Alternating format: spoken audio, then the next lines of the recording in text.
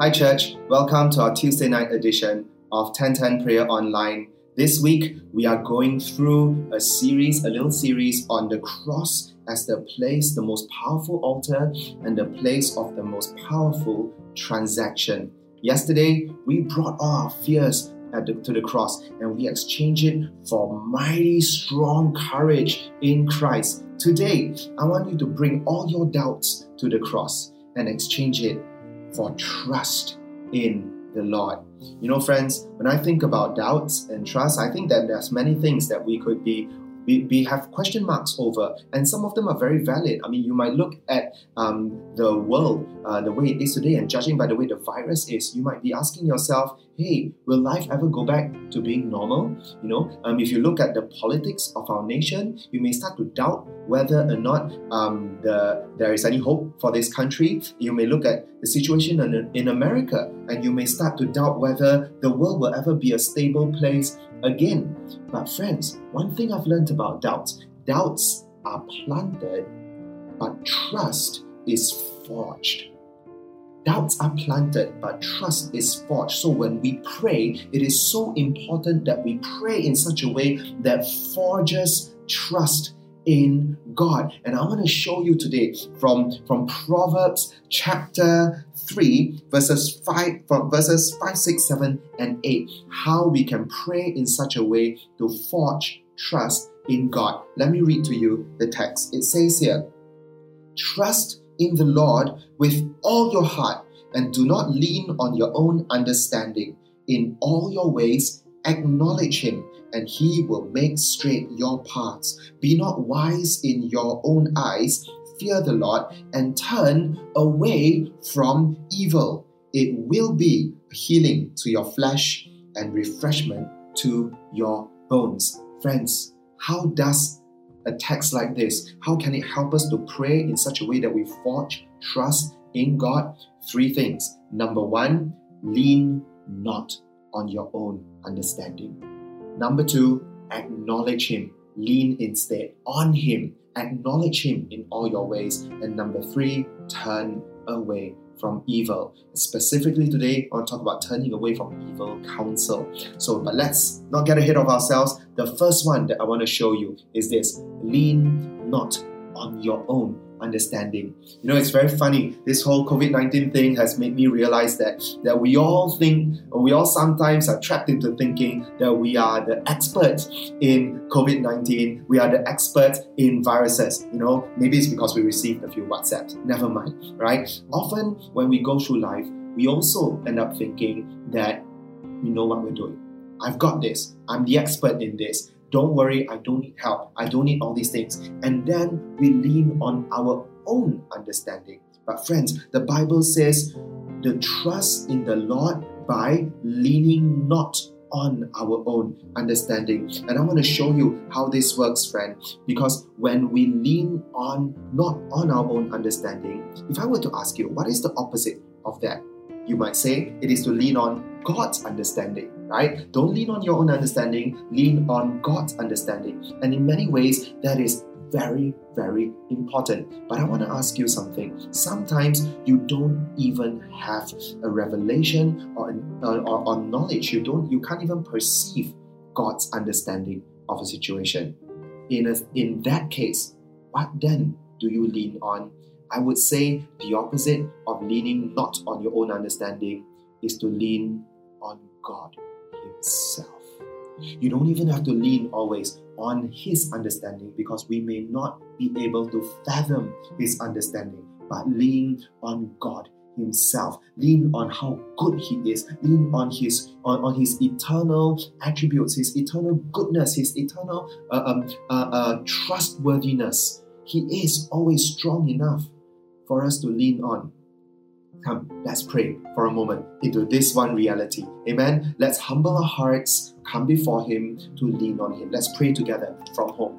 Heavenly Father, I thank you. I thank you that you are strong enough. And I thank you, Lord God, that I want to humble my heart to acknowledge that I am not the expert on my own well-being, but you are the expert on my well-being. You are the expert on my life. You are the expert on the nation and the nations around me, and you will bring it to pass. Father, I want to abandon leaning on my own strength, leaning on my own understanding. So many things. I reached the limit of what I know, and I don't know anymore. Father, help me to transcend this thing. Help me to lean instead on you, on your faithfulness, on your trustworthiness. I know you are trustworthy. You have always been that way. Your Bible teaches me that you are the same yesterday, today, and tomorrow. Surely you are trustworthy for me to lean on. Thank you, Lord God. Father, right now, I just want to remove my own crutches of myself and turn completely to you. You be my hope. In Jesus' name, amen. Friends, we are just getting started on praying in a way to forge trust in God. The second thing, lean not on your own understanding, but in all your ways, acknowledge Him. And for us to acknowledge God means, it doesn't just mean like, oh yeah, God exists, right? It's not just that. That's not just acknowledging God. To acknowledge Him in a way that forges trust means to acknowledge His strength, to acknowledge His might, to acknowledge His goodness over our lives. You know, friends, if you were to hurt one leg of yours really badly, you know that you can't put weight on that leg because it's going to hurt, right? So you're going to have to lean on your other leg. Now, it is exactly the same when God says, lean not on your own understanding, but acknowledge me. What He's trying to say is shift the weight onto Him. All the burdens that you are carrying, shift it onto Him. All the question marks that you have, shift it onto Him. All the doubts that you have, shift it onto Him. Do you doubt? You know that when you lean, you put your weight onto one foot, or when you put your weight onto a fence or onto a chair or onto anything it is, that you know you are trusting that thing to hold up the weight that you are putting on it. So to acknowledge God is to put and lean your weight, trusting in Him to be strong enough to sustain and withstand whatever burden you put on Him. Friends, let's pray into that reality even right now.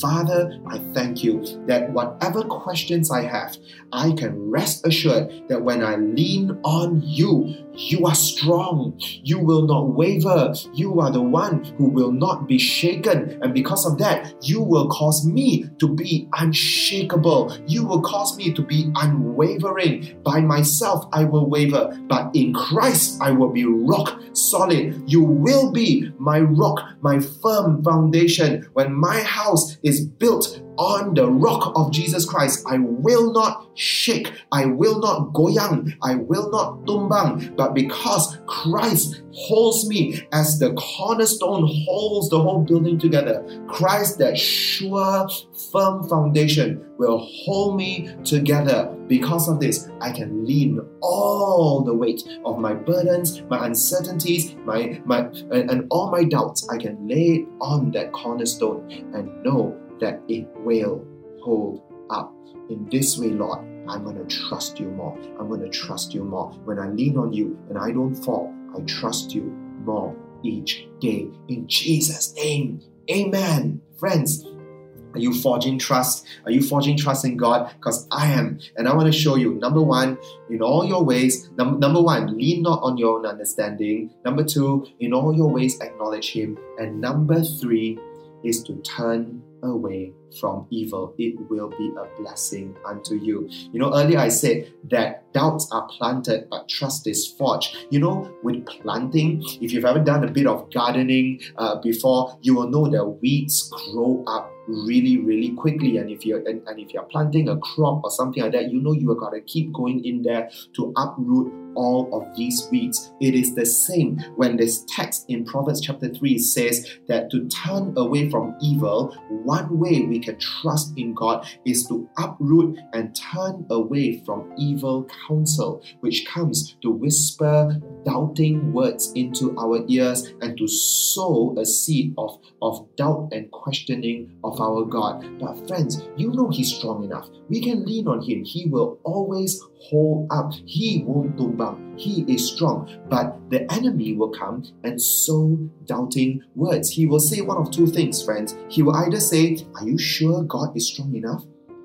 Right? He will say that, right? He always goes after that. From the first sin, he says that, are you sure God said this to you? Are you sure God this? Are you sure God that? Or if not, if he doesn't go after God, he will cause your eyes to turn away from God onto all the things in this world, and he will say, hey, did you hear so and so is doing this? Did you hear this prime minister, this minister, this person, this that? You know, the numbers are looking like this, or whatever it is. He will start to sow doubt into you by causing you to look away from God onto things of this world. Weed, uproot. That is how you forge trust, by uprooting every lie and by refuting every false word of the enemy, so that all of these seeds must be uprooted. Let's pray into this reality right now. Heavenly Father, I thank you that you can come and cleanse my mind of all the doubting words that have been spoken to me by the enemy. In Jesus' name, I refute every lie of the enemy. In Jesus' name, by the blood of Christ, I refute and rebuke every counterfeit word of the enemy over my life and over my destiny. In Jesus' name, I will trust in the Lord.